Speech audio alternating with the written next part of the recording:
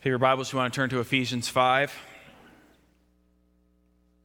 Ephesians 5 is where we'll be. To apologize to our sound guys upstairs. I was muted first time I was up here. They were running around frantically. What is going on? I had it on mute. That's what was going on. Didn't turn it off, so I apologize for that. We get to Ephesians 5 today, just looking at two verses. The first two verses. A lot of people will put these two verses with what we did last week, and so hopefully you'll have that in mind. Reason being is the first word there you see is therefore, and so it means you need to know what comes before that. It's important. Well, verses 1 through 2 is our focus for this morning. Follow along with me as I read those two verses. It says, therefore, be imitators of God as beloved children, and walk in love as Christ loved us and gave himself up for us, a fragrant offering and sacrifice to God. Two very difficult verses for us to follow. Remember, we've been talking to us who like to do things, us doers who want to have lists. And today's list, today's task as you leave is to imitate God himself. What a task. Hard to do. Hard to follow that. Let's try to grasp, though. Let's try to get in our minds what that means. And so today is a little bit different of a flow, because I want us to try to think about what does that mean that God loves us? Because it tells us to walk in love as Christ loved us, gave himself up, right? And we're going to get to that as well, Jesus' love for us. But that phrase is used a lot about God loving people, God loving us. And so I want us to really think about that today and hopefully get a good grasp of what that means. If we go all the way to the very beginning of our Bible in the book of Genesis, we see that the book of Genesis tells us that God creates. That God is a creator and that he has created everything. He's created all things. And as you get to Genesis chapter 2, and also part of 3 as well, that he creates man. He creates us. He creates human beings. So God creates all of this. He creates man. And the Bible tells us that he puts man into a garden that God has created. And he tells the man to enjoy it, to take care of it, and to enjoy it. Now, there are some rules that God gives of certain things not to eat in the garden. But he tells this to Adam. He says, enjoy this, take care of this. But there was still an issue because Adam was alone, the Bible says. And so God, in his love for Adam, it says, created a helpmate for Adam.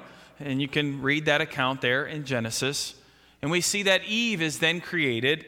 And the Bible tells us that the two become one flesh. And why does God do this? Well, God does this for the good of Adam. He does this for the good of man. And God does this because he loves them. He loves them. And so we see this love of God very, very early in the Bible. But then we have a problem, don't we? Genesis 3 comes around. And so as we get to Genesis 3, we start to read that Adam and Eve took it upon themselves to disobey God, to disobey the rule that God had given them of not eating of a certain tree. And they choose to do that. Yes, they are deceived by the serpent, by Satan himself, but they still sin, and this sin is on them. And we see in Scripture that this sin disrupts everything, that all things become disrupted as a result of this sin. And the Bible tells us when it comes to sin, that sin is rebellion against God. That is what sin is. Isaiah 1:2 tells us, hear, O heavens, and give ear, O earth. For the Lord has spoken. Children have I reared and brought up, but they have rebelled against me. So as Adam and Eve sin, what they are doing is they are rebelling against God, the one that created them, the one that they know loved them. The Bible tells us that God would walk with them in the evenings and talk with them. And there was this sweet fellowship between Adam and Eve and God. And it all gets disrupted because they sin against God. And what we learn as we study that is they actually wanted to be equal with God. They had a problem kind of being subordinate. They felt, God's all knowing. We want to know these things. So they rebel against God. In all reality, as you start to understand Scripture better, this should be the end of the book. We should have Genesis 1, Genesis 2, Genesis 3, sin happens, and either the end of Genesis 3 or the beginning of Genesis chapter 4 should say, and God said, forget it. I mean, that's what it should say. He wiped it out, got rid of everything, over because sin equals death. And so they got what they deserved. But we don't have that. The book's a lot bigger than that. There's a lot more that happens. It keeps going. Well, why? Well, simply out of God's love. That's why it keeps going. God gives chances. God gives forgiveness. God deals with sin. And so we see mankind continue to grow. We continue to read in Genesis. You get to Genesis chapter 6, and we read the account of Noah that many of us know very well, that we love to teach to our children. But what had happened is mankind had become so evil that God had decided enough was enough. And he was going to get rid of everybody except for Noah and Noah's family. And so God does this. God sends a flood. And all of mankind is destroyed except for this Noah and his family who are on the ark that God had told them to make and told them exactly how to make it. And so, again, even though mankind is so evil, we still see God in his love and in his kindness preserving. We still see this love of God at least preserving one family so that mankind can continue to go on. Well, as you continue to read Genesis, you'll eventually fall into Genesis chapter 12. When you get to Genesis chapter 12, we're introduced to a man named Abraham. And we see the love of God on Abraham, that God would call Abraham out of where he lived. He would send him away, but he tells Abraham in his covenant with Abraham that he is going to be a father of many nations. We see this in Genesis 12, verse 1 through 3. It says, "Now the Lord said to Abram, 'Go from your country and your kindred and your father's house to the land that I will show you, and I will make of you a great nation, and I will bless you and make your name great, so that you will be a blessing. I will bless those who bless you, and him who dishonors you I will curse, and in you all the families of the earth shall be blessed.'" Why does God do this? Love. Again, it's his love that is driving this whole story forward. It's what continues to run throughout all of Scriptures that I hope to show you this morning, but we definitely still see it all the way to Abraham. It's the love of the Father that continues to do this. So now that he calls out a man, Abram, who goes to Abraham, later named Abraham, and says, "From you, all the nations will be blessed." And so this is the promise that God gives for the future of mankind, the promise of a blessing. As you continue to read in Genesis, you see the line of Abraham begin to grow. We see the story of Isaac. We see the story of Jacob. We see the story of Joseph. And Joseph then eventually leads the people into Egypt. And Joseph takes care of all the people and all the land because there's a famine, right? And so we see Abraham's family end up in Egypt. And that's kind of how Genesis ends.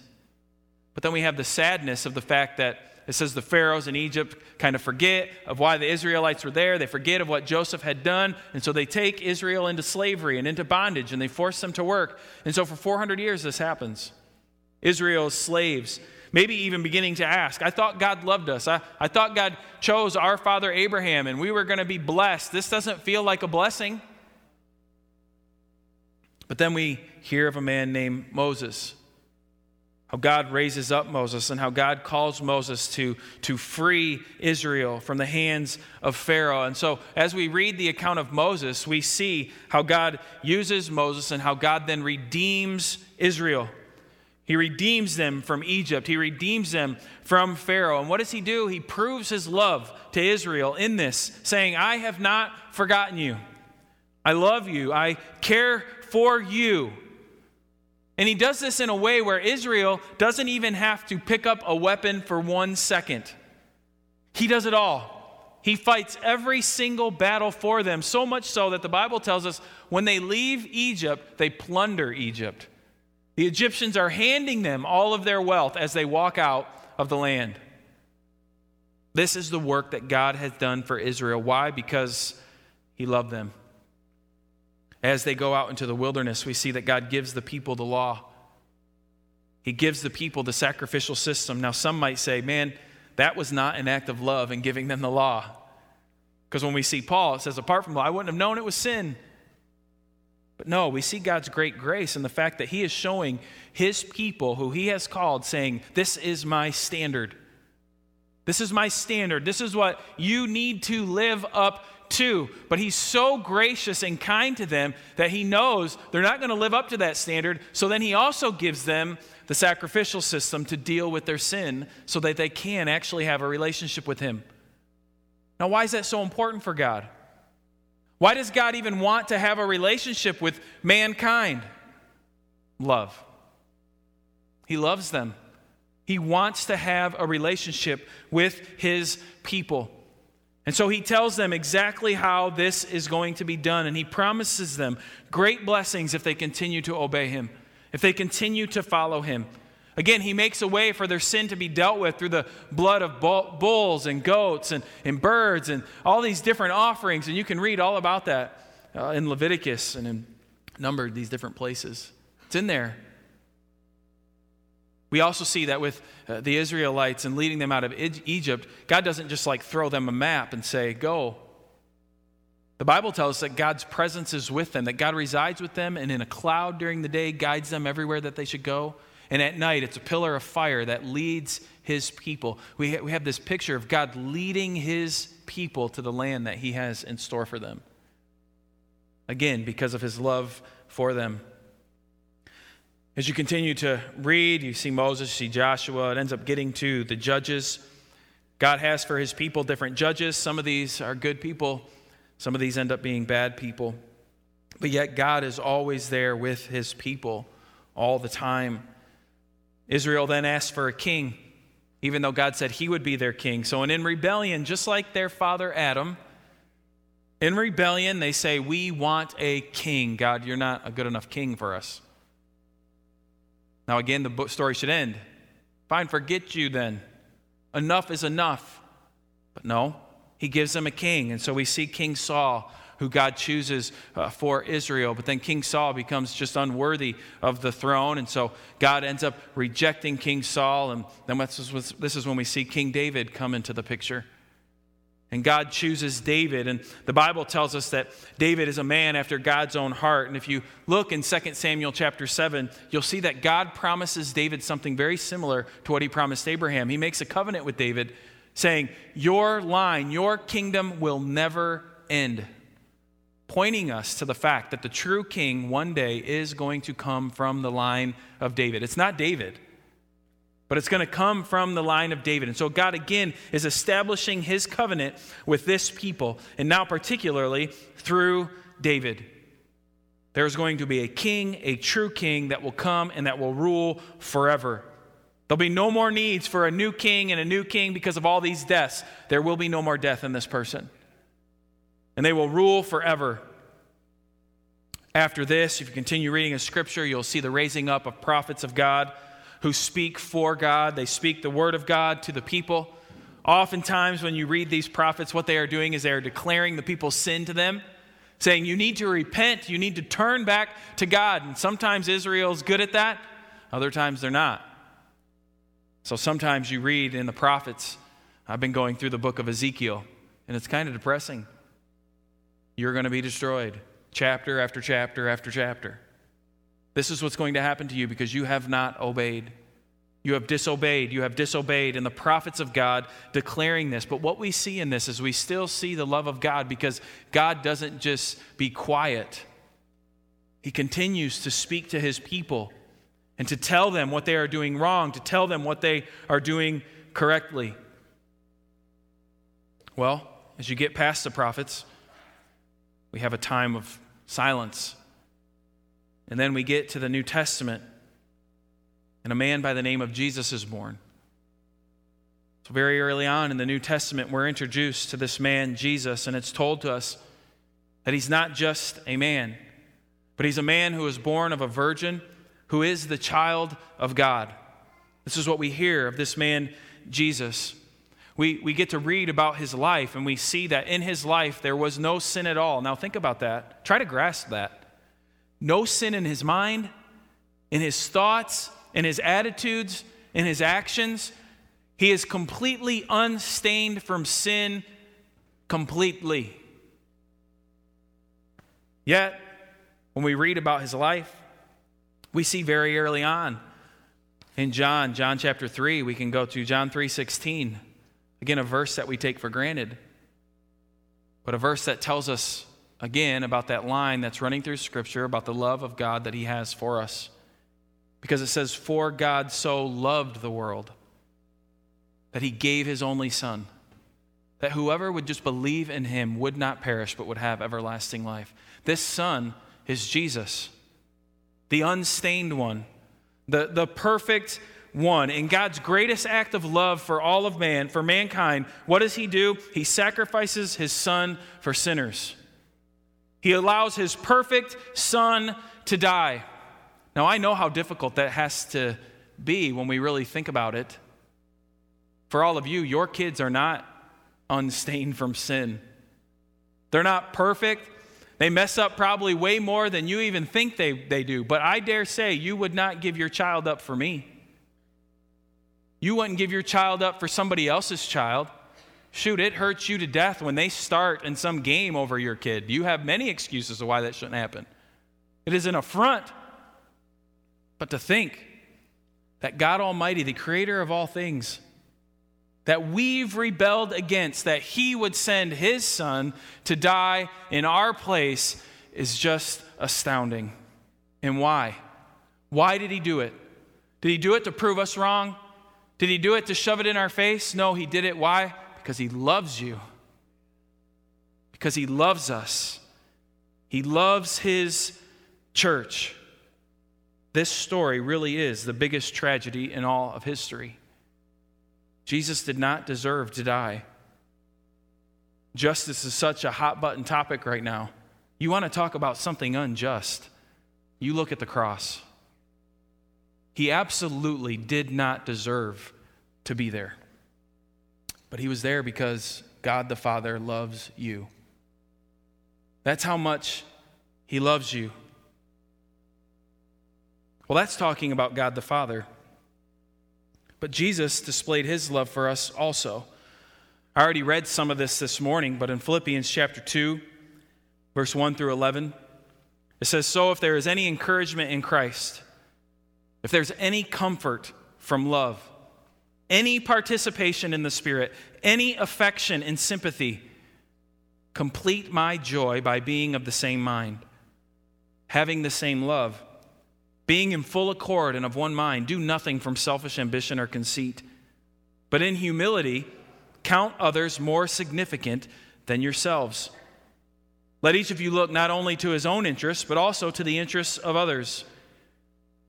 Have this mind among yourselves, which is yours in Christ Jesus." I want to stop there real quick because this is very familiar to what we've been talking about in Ephesians, telling us to be united in Christ and to do all these things. Well, he's saying this here in Philippians as well. But what's our motivating factor here in Philippians? He goes on to say it. "Have this mind among yourselves, which is yours in Christ Jesus, who though he was in the form of God, did not count equality with God a thing to be grasped, but emptied himself by taking the form of a servant. Being born in the likeness of men and being found in human form, he humbled himself by becoming obedient to the point of death, even death on a cross. Therefore, God has highly exalted him and bestowed on him that the name that is above every name, so that at the name of Jesus every knee should bow in heaven and on earth and under the earth, and every tongue confess that Jesus Christ is Lord, to the glory of God the Father." You say, well, how much did Jesus love me? Well, Jesus loves you so much that being in the form of God, he did not count it equality to be with God and like God. And so what does he do? He humbled himself. He humbled himself and he became a servant. Why did he become a servant? He became a servant so that he could come and so that he could die for you. In your place. This is how much love Jesus has for the church. He willfully goes to the cross because he knows it is the will of the Father. And so he willfully walks that road to Golgotha. He willfully lets them nail him to a cross. If you want more imagery, I would encourage you to read Genesis 22 this afternoon. It's the story of Abraham and Isaac. It's the story of God giving Abraham a son that has been promised for so long. Abraham's 100 years old. And when Isaac gets to an older age, maybe like 12, 13 years old, Abraham's 113. And what does God tell him to do? I want you to go kill Isaac. Make a little altar. I want you to put him on there, and I want you to stab your son. He's going to be sacrificed to me. That picture that we have with Abraham and Isaac. Now, if you read the story of Abraham and Isaac, it doesn't happen. God provides a ram in a thicket, tells Abraham to stop, says, do not kill your son. There's a ram over there. Go sacrifice that to me instead. I see your faithfulness. But yet when we see the cross, it's never stopped. There's no ram in a thicket. There's no scapegoat to go push away. There's no time when the heavens break open and the Father declares, stop, enough is enough. I see, Jesus, you're obedient, that's good enough. You would have done it. We don't have that. What we have is we have Jesus going to the cross and letting them kill him. Why? Because the love he has for the Father and the love the Father has for you. We see this love and his sacrifice for our sin. In Romans chapter 3, verse 21 and 26, it says, but now the righteousness of God has been manifested apart from the law. Although the law and the prophets bear witness to it, the righteousness of God through faith in Jesus Christ for all who believe. For there is no distinction. For all have sinned and fallen short of the glory of God and are justified by his grace as a gift through the redemption that is in Christ Jesus, whom God put forward as a propitiation by his blood, to be received by faith. This was to show God's righteousness, because in his divine forbearance he had passed over former sins. It was to show his righteousness at the present time, so that he might be just and the justifier of the one who has faith in Jesus. The word propitiation is used there. And Jesus loved you so much that he was willing to go to the cross to appease the wrath of God in your place. The wrath of God that you should face for your sin. The discipline that you should experience. The death that you and I should experience. Jesus appeased in his death for me, for you. That's what that word propitiation means. He satisfies God's wrath for us. Jesus did this for God's children who by faith believe in him. The question that remains after hearing all of this, and I'd encourage you to study it for yourself, is where do you stand in this? If you're here this morning and you've never really fully trusted in Jesus for the forgiveness of your sins, I really think there's two things for you to think about. First of all, if that's you this morning, number one, you must be willing to admit and recognize that God does love you in some way. James 1:17 tells us every good gift and every perfect gift is from above, coming down from the Father of lights, with whom there is no variation or shadow due to change. If you're here this morning and you've never trusted in Jesus, the fact that God lets you breathe right now is a good gift he's given you. The fact that you were able to get out of bed, the fact that your life continues to go is a good gift that he has given to you. To be frank, you don't deserve. I don't either. But you don't deserve that. But yet he does it for you. God continues to let you enjoy his creation. He continues to let you eat of the things that he has made grow. The things that he waters and lets fruit come forth. God lets you continue to do that. You have to admit, even if you're not a Christian this morning, that God allows some good things for you. But I think, secondly, you have to understand, and I hope you do, the Bible tells us that today, if by faith you will believe in Jesus, he will save you. Romans 10, verse 9 says, if you confess with your mouth that Jesus is Lord and believe in your heart that God raised him from the dead, you will be saved. That's good news for you this morning if you've never trusted in him, is you can. You can. That invitation is made to you. We as a church pray that God will speak to you, that God will open your eyes to that truth, that he will soften your hard heart so that you will say, I believe in Jesus fully. I believe he died for me on the cross and my sin is forgiven because it's through him. That's our prayer for you this morning. You don't have to go fix yourself first. In Romans chapter 5, verse 6 through 8, it tells us, "For while we were still weak, at the right time, Christ died for the ungodly. For one will scarcely die for a righteous person, though perhaps for a good person one would dare even to die. But God shows his love for us in that while we were still sinners, Christ died for us." There's no need for you this morning, if you've never trusted in Jesus, there's no need for you to say this, "I'll do it next week because I got some things I need to settle first. I got some things I need to work on so that I can come approved by God." There's no approving yourself. Christ has been approved for you. At just the right time, Jesus died for sinners. That time for you could be right now, if by faith you would believe and trust in him. The Bible tells us he will save you. Now, for those of us in here this morning who have trusted in Jesus, and you know this, you know that he has saved you, then Ephesians 5, 1 and 2 is for you. If you haven't trusted in Jesus, if you're in that first group I was talking to, Ephesians 5, 1 and 2 is not for you. You do not leave this morning holding this weight on you at all. You do not have to imitate God, and there's a very simple reason for it. You're not his child. You can't. But for those of us who have been saved by God's grace, today, Ephesians 5, 1 and 2 is for us. And so we are told very clearly, be imitators of God.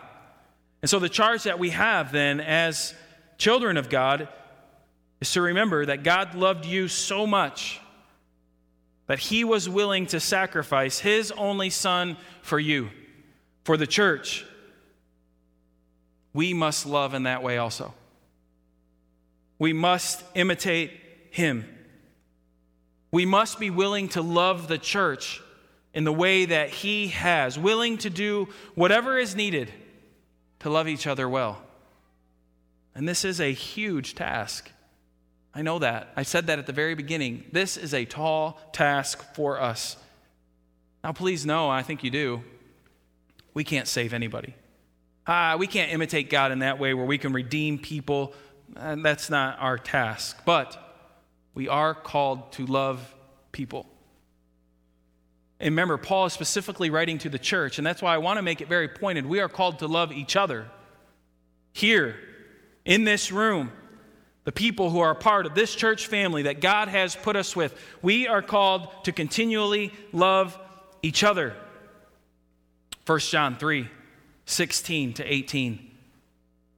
This is how we know what love is. Jesus Christ laid down his life for us. But John keeps writing, and we ought to lay down our lives for our brothers and sisters. If anyone has material possessions and sees a brother or sister in need but has no pity on them, how can the love of God be in that person? Dear children, let us not love with words or speech, but with actions and in truth. This is what we are called to do, as we are called to imitate God by living out what we have been studying. Ephesians 4, verse 32, where it talks about you as a church need to have kindness, tenderheartedness, forgiving one another. This is how we imitate our Father. We show mercy to people. And this is what Paul's been getting at all along in talking about the new self. The old self is gone. The new self has come. Well, what is the new self? The new self is God. We imitate God. We live our lives how God has shown us he loves us. That is what we then do for each other. And why? Well, as beloved children. We do this because we know we are a child of God. Parents, I'm sure you've seen how your children imitate you. They pick up the words you say.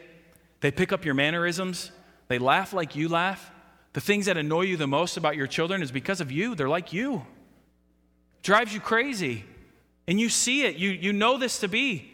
Sometimes we love this about our kids. We see it. Sometimes, like I said, we don't like this. But why do they do that? Well, they're of your blood. They have your DNA. and they live with you every day.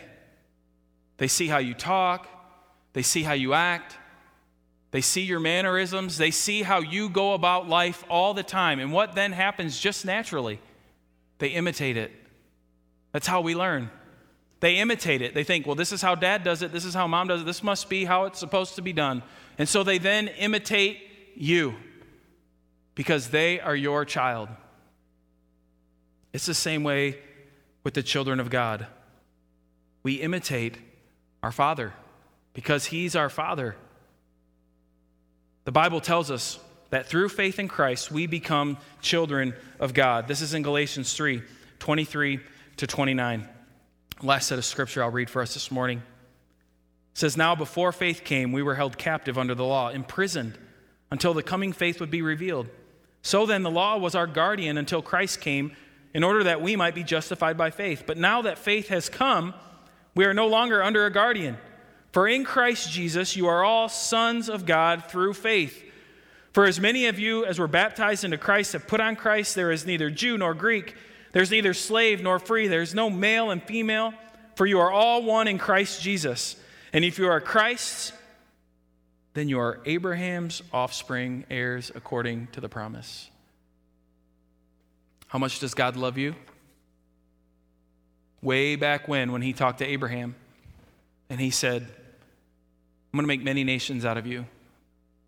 You as a Christian, as a believer, someone who's been saved by God's grace, you were thought of in that line. Your father is Abraham. All the way from the very beginning in Genesis, God had a plan that included you to be His child. That's how much He loves you. It took a lot to get you there. A lot of things to study in Scripture. It took the death of the Son of God. But you as a Christian this morning can say, but it's all been worth it for me. Because God has saved me through the blood of Christ, and I am now a child of God. Paul keeps going.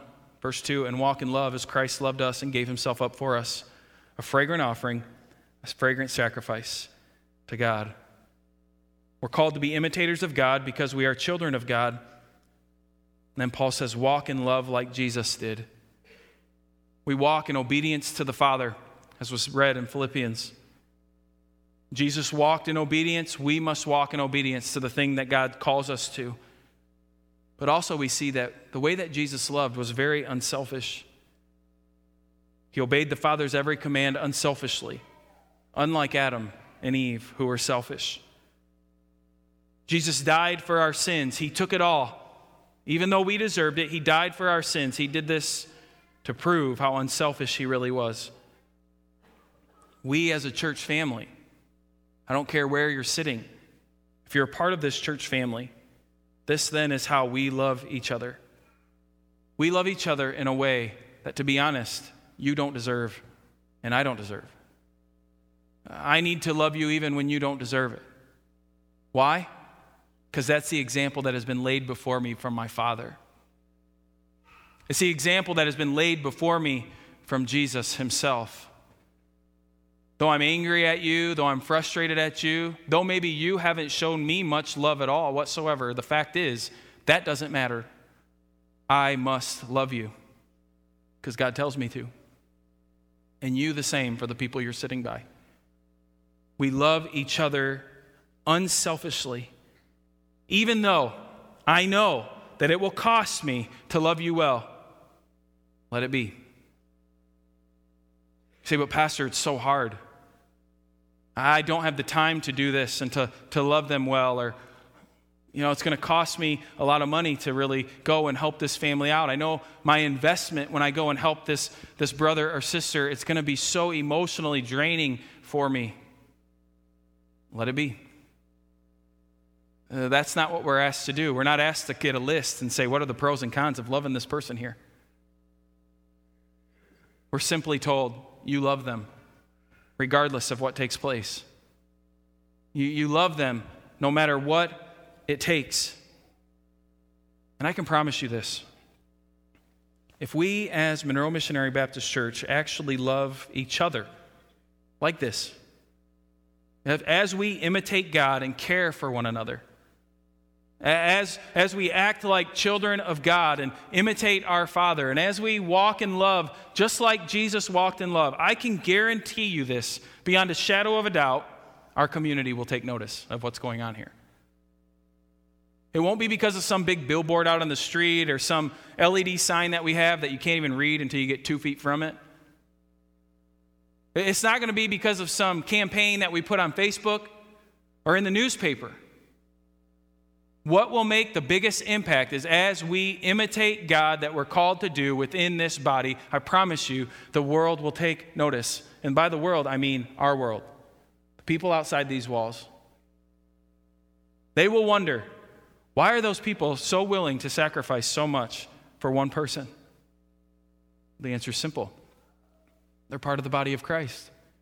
We're called to do it. They're our brother and sister in the Lord, and so we love them. Yeah, but you mean every day after work you have to go sit with them? Yeah. Don't you get tired? Oh my gosh, yes. Do you really like them that much? Not really. But I do it because I love them. Just like my Father loves me.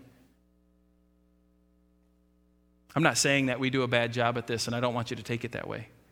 I think we do see this in our church, where we love each other, but I think we can always do better. I know I can do better at this. If God really loves me this much, then I need to imitate that and love my church family as much as my Father loves me. Listen, you're going to fail. You're going to fall short. There's going to be times when you disappoint somebody in the body of Christ or whatever it might be. But the good thing is, it doesn't mean I'm not a child of God anymore. It's not me keeping me in this family. It's the blood of Christ that brought me in, and you can't get me out. And I can't get you out. And I can't get myself out. And so as we mess up, as we fall short with each other, this is where we see us imitating our Father. We say, that's okay.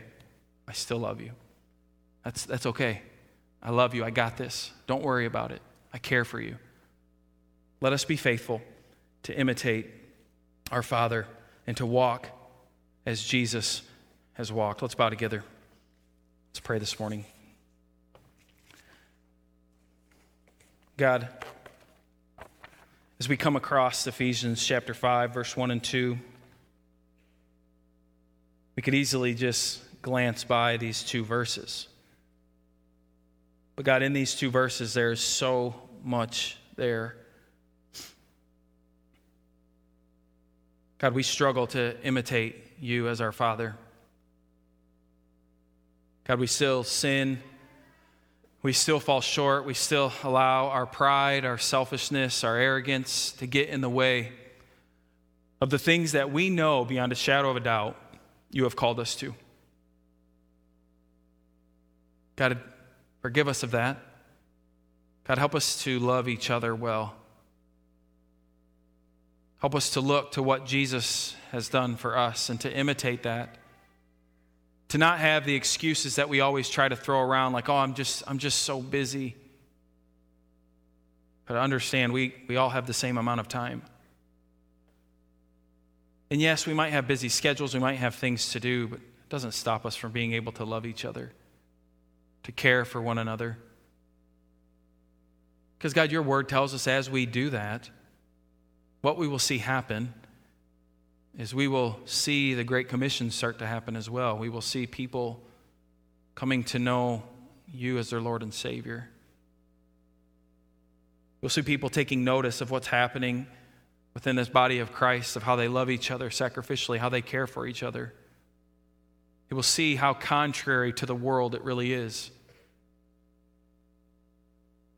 God, that it comes from you. And so, God, I pray that you would do that work in our hearts and in our minds. Give us the strength that we need to love each other well. Help us to be willing to be hurt where we need to be, to love our fellow brother or sister in the Lord well. God, I pray for those people here this morning as we were talking, going through the scriptures.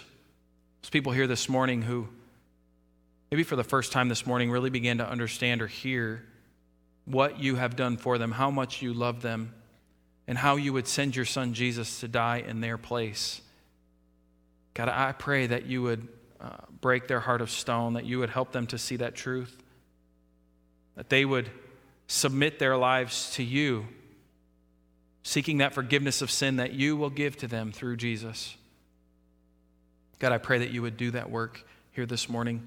God, as we sing this last song, help us to respond to your word how we should.